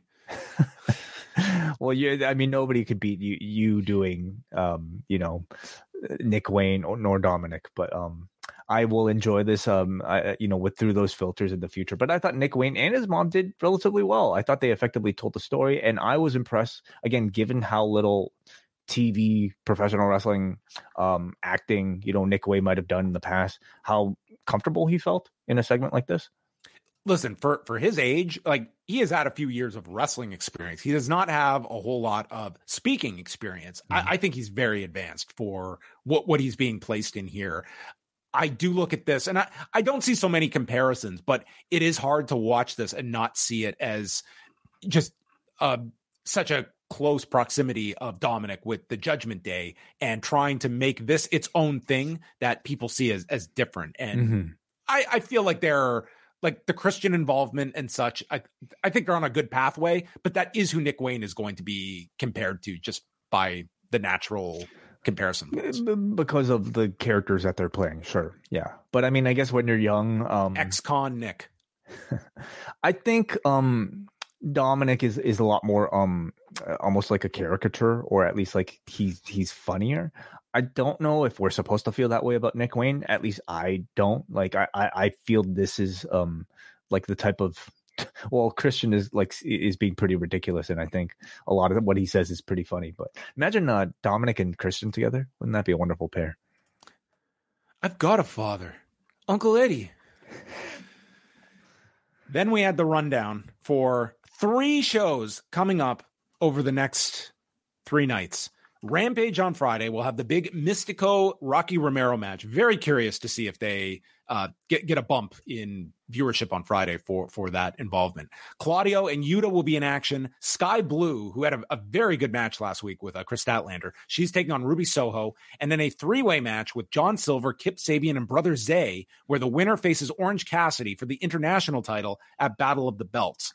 Collision on Saturday has Starks and Big Bill against Claudio and Yuta for the tag titles, which should be very good, and Miro murdering Action Andretti, which leads into Battle of the Belts 8 with the Acclaimed against Matt Menard, Angelo Parker, and Daniel Garcia for the trios belts, Chris Statlander against Willow Nightingale for the TBS title, and Orange Cassidy against the winner of the 3-way. And we had a brief promo with Hook, Cassidy, and the Best Friends, and Orange Cassidy having unfinished business with this title, and he is out to defend it. And I took this to be the unfinished business is whenever Moxley is cleared to return, and that being the outstanding loss he wants to correct. So, not much. I mean, they announced a tag title match on Collision, but I'm expecting a bit more star power in the form of like a Bryan Danielson or no Jon Moxley mentioned on the show at all. So, I mean, you would expect at this point he might be cleared if he was close last week. So I don't know maybe what the thinking is. Maybe they're deciding to finally let the man go fishing. But I'm expecting also some bigger names announced for Collision. Battle of the Belts. The card feels like it's a Battle of the Belts to me, meaning, I'm not expecting title changes. Right after we did a Title Tuesday, we're coming back with Battle of the Belts. Well, one actually has title changes. The other, Someone brought up there's been one title change in 7 Battle of the Belt shows. It might have been like Sammy or something like a long time ago. But just even the caliber of potential matchups here is not all that attractive, unfortunately. It's just they're just matches for the sake of them. So, but Willow versus Statlander is an attractive match to me. I'm very much looking forward to it, and it looks like it might be Cassidy. Well, we probably already have spoilers, but I won't mention it right now. And then Dynamite next week. Boy, was Excalibur busy. They're in Philadelphia next week. So we will have MJF against the winner of the Dynamite Dozen Battle Royal that we have coming up. Hook and Rob Van Dam will team up. So they're using Rob in Philly. And the main event of the show, Tony Khan has a gift for Sting. What could it be? A phone. A phone? Yeah, so you can tweet. What could be such a big gift that it would facilitate a segment, Maybe he's going to have the real Sting perform for him. Oh, okay. Not Jeff Farmer. No, the real Sting. The Police. Yeah, right. This is the big, I think, speculation over the weekend. Okay. What does everybody think is Tony Khan's gift to Sting? Would it be more enticing if Martha Hart had a gift for Sting? What, like a big hat? A giant hat for Sting to wear. Okay, but realistically, could this be like a match or something? Like, gifting you a match or gifting you like what? It could be. Could be. I'm gonna give you the championship shot you've never opted to have. Like that would be worthwhile. Bring up the guy's record. Like it's he's got the record that supports it. So MJF can have like 18 opponents from now until Revolution. Okay. Finally, it's the Dynamite Dozen Battle Royal. So 12 men. The winner faces MJF for the ring next week in Philadelphia. And here's our lineup of the 12. Dustin Rhodes, Matt Sydal, Trent Beretta, Juice Robinson, Matt Hardy, Johnny TV, Jake Hager, Matt Menard, Daniel Garcia, Jeff Hardy, Commander, and Max Caster. Max Caster comes out rapping about the Astros. He's going to embarrass them like Jada Pinkett, and then goes off about Joel Osteen paying his taxes. So making this Texas specific with somebody named Mattress Mac. Yeah, didn't get that one, but it got a good pop, so it had to have been. Shout out Mattress Mac. I'm assuming he's like the Russell Oliver of Texas. Yeah, I wonder how many people know who Russell Oliver is on this. Oh, probably Edge and Renee would. So MJF comes out, and dude, place exploded for MJF. They have never been more excited for a guy to come out to do commentary than this individual. Johnny TV does his dance, but Daniel Garcia constantly wants to do his dance, and Matt Menard keeps stopping him, which unfortunately gave an opening for Jeff Hardy to dance. Oh, boy. This was like, dude, your dad found TikTok. Well, he come on. This is the originator of the juke Okay. The juke. What turned you off more, the peanut butter scene or Jeff Hardy dancing here? Dude, there's some stuff that's not a thumbs down. Are you going on Cage Match right now and giving a 0 to this show? Or am I allowed to? I tweet about you? Like 48 hours or something. Yeah. The eliminations were really secondary to some of the story throughout this. You have MJF on commentary. He is stating he will maim Juice Robinson and make him bleed buckets if he wins this match. So then MJF gets up. He walks down to the ring and he tries to pay off Dustin Rhodes to go after Juice Robinson. So he's the faux babyface that is going to act like it's like, I hate this man so much, but I don't want to face him because it'll be so violent. So he is still using heel tendencies, but he is the valiant babyface that will ultimately face this guy. I mean, he is our asshole, right? So he's still keeping the gimmick. And specifically, I think he was paying him to for Dustin to deliver the Golden Globes. Yes, the Golden Globes. Yeah. Where he kicks a man in the balls. That's the technical description of. By the way, no disqualification in a match like this, right? No. Which I questioned why Juice had to be so sneaky about the ring. Like, what were they going to do if they saw him put the ring on and blast a guy in the face? Well, they did see him put the ring on, didn't they? Like, I feel like that was in full view of the ref later on.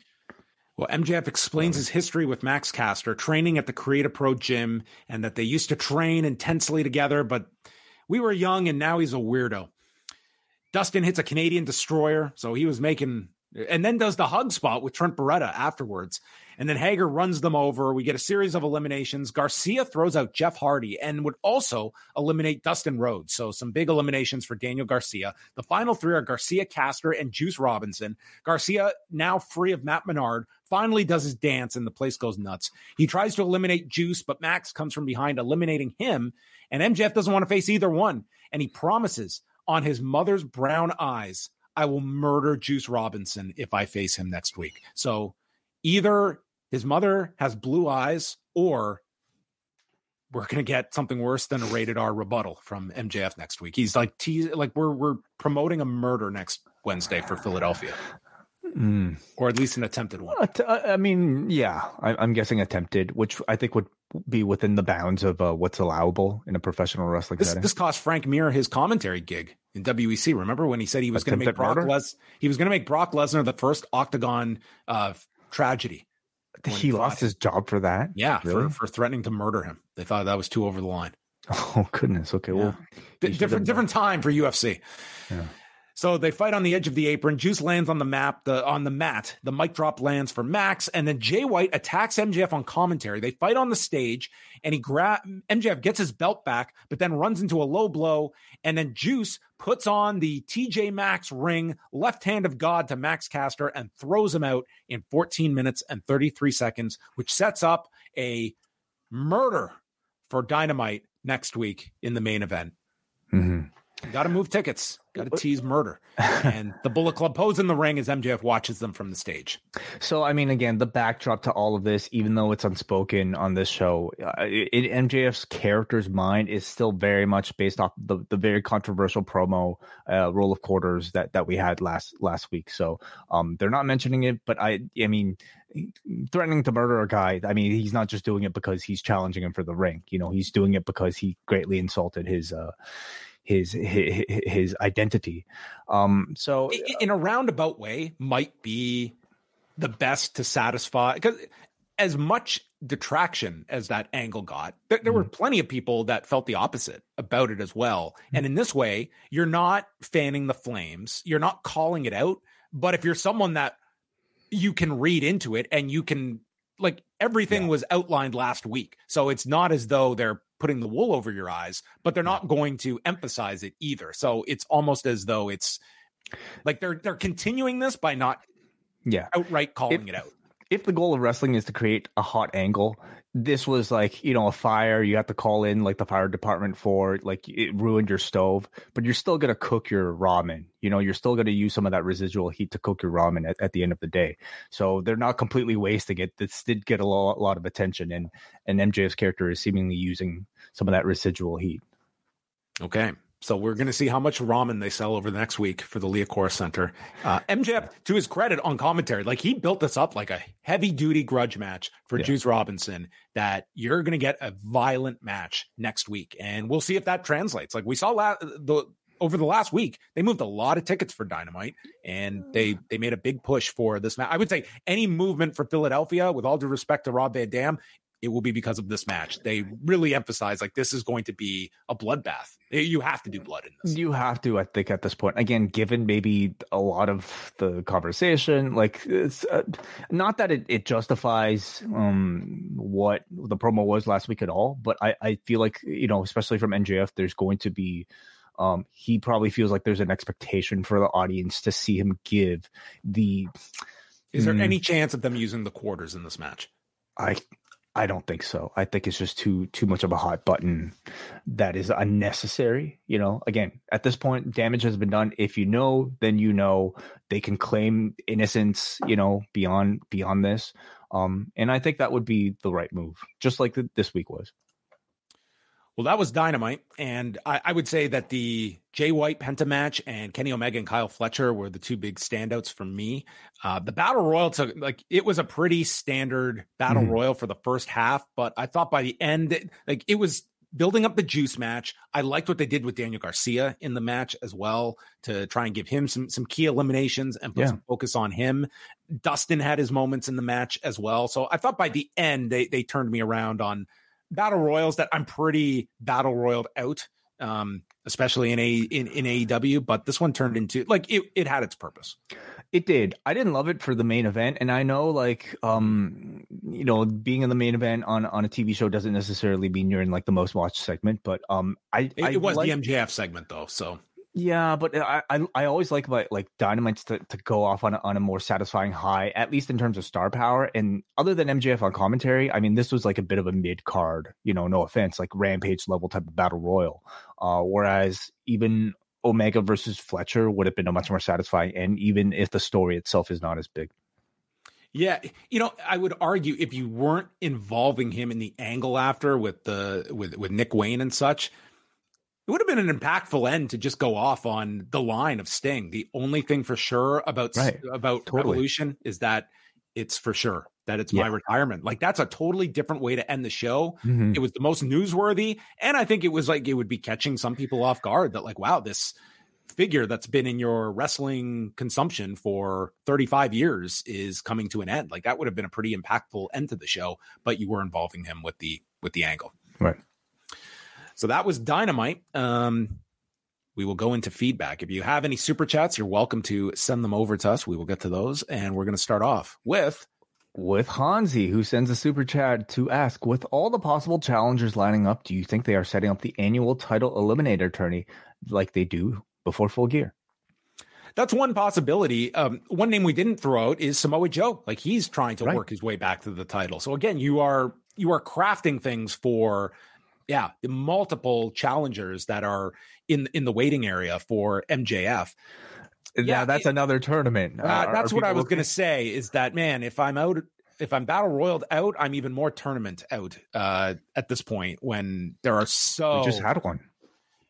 We have so many, and I mean, it's not fair to compare to other companies, but I mean, man, we've got even in NXT right now, like the breakout tournament. Now we have the men's breakout tournament. Then we're doing the Dusty tournament. It's like, my God, it's just, there's a lot of tournaments is what I'm trying to say. They can be nice and helpful to get you through, but I mean, they are crafting up like all these different challengers and such. So, I mean, that is one way you could go. Jordan from the Bronx, a fun show overall with great wrestling throughout. I was starting to grow tired of the neck strong skits and the Wardlow squashes, but by the end of the show, there seems to be some forward movement with both. Roderick Strong to help MJF. Where does Wardlow factor in? Also, MJF closing in on Kenny's reign. Will Kenny try to challenge MJF within the next 2 weeks? I guess that's one option too, is that if MJF is looking for partners, you have the Kingdom and Roderick Strong that could be like reluctant partners. And even if the Kingdom turn on him, Like that gives him a reason to then go to the Acclaimed or something like that as well. But they kind of introduced that with the Roddy line at the end there. Powerhouse Hobbs did all of that to Chris Jericho last week because he was snubbed as a kid at a random Nitro. I appreciate them trying to connect that very thin thread, but they could have just had Hobbs want to take Jericho's spot instead of it being Syndrome from The Incredibles. Okay, he wasn't just snubbed as a kid, okay? His grandmother was involved. And this was not a random Nitro. This was a pay-per-view, all right? Big difference. Big difference. Yes. You had a paying audience that saw him get snubbed here. So. All right, thank you. Yeah. And he says, I was at Full Gear 2022, and Sting brawled into the crowd 2 rows behind me. I hope Sting didn't snub him. Sting has been one of the most fun acts in AEW. It will be difficult to see him go, but I'm happy for him to be able to leave on his own accord. Revolution 2024 should be a hot ticket. Let's go to Benjamin, who says the slow-mos of the Kingdom O faces during the sandwich making. Also, I think the devil foursome that beat on Jay White is Roddy Strong, the Kingdom, and returning Kyle O'Reilly. Adam Copeland and Christian's program is great. That'll be interesting, but with the Kingdom and Roderick Strong trying to warm themselves up to MJF while potentially being the people who were framing him in the attack. Yeah, I think that story is outstanding in terms of one that you eventually have to pay off, and that's a good option to go with. Jake writes, I enjoyed this Dynamite overall, but I didn't really care about the main event. I think the issue was placement for me. It would have been fine to actually open the show with this and have the Sting announcement and Nick Wayne segment to end the show, but satisfied with great matches with White Pentagon and Fletcher Omega. And Tony's silent films are a guilty pleasure for me now. Regarding Phil Brooks, with all the backstage issues and reputation in his AEW run, do you think it will now be difficult for Punk to have the number of votes to get into the Wrestling Observer Hall of Fame because of those factors? Didn't Shawn Michaels face a similar dilemma where it took many years for him to get voted into the Hall of Fame because of his past personal behavior? You know what? I'm going to couch that question for next week, because we are going to do on Pollock on Thursday next week. We're doing a whole Observer Hall of Fame show with Alan Forel, and Punk will definitely be discussed. So let's instead of doing the same discussion now, we'll save that for next Wednesday, Jake. So that's called episodic feedback answer. Very cool.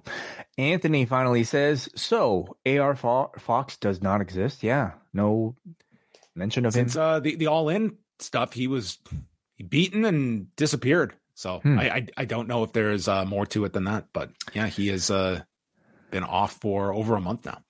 It seemed like the reason for Nick Wayne to turn on Darby was because of how quick Darby was to forgive AR Fox after Fox beat his Wayne's ass with the picture of his late father and leaving him a bloody mess, only for Fox and Swerve to ask him to unlock his phone to call Darby. But seriously, where is AR Fox, and when did he become an AR ghost in AEW? We have no idea. It's hard to speculate. You're right that I think it seemed like that was going to be the basis of an eventual Nick Wayne turn. The fact that Darby was so easy to forgive AR Fox. It's like Drew McIntyre and Jey Uso. Yeah, sure. How was Nick Wayne so quick or Darby was so quick to forgive? Yeah. I mean, could there be heat on him for, not revealing maybe the visa statuses? I don't know. That would just be, speculation on my part, but maybe we'll find out eventually. And there could be just an unexplained reason for it too. That would seem extreme for something that was, he's done stuff afterwards too, right? So anyway, thanks for the feedback. Thank you for the questions. And we are going to be back on Thursday. Again, Rewind Away covering WrestleMania X7 in their war against Roman numerals in 2001. No one knows what XVII is. X7. Yeah. We're all stuck with it now for eternity, like writing X7. Yeah. So we will discuss that, and then next year the big follow up of X8. Mm-hmm. Yeah. So should I ask? Have you? I have started. Yes. Okay. It's a 4-hour show. This would have been one that would have been pushing even your amazing ability to watch things in a small window of time, as this near 4-hour show is on the WWE Network if you should want to watch it in advance. But that's it for us.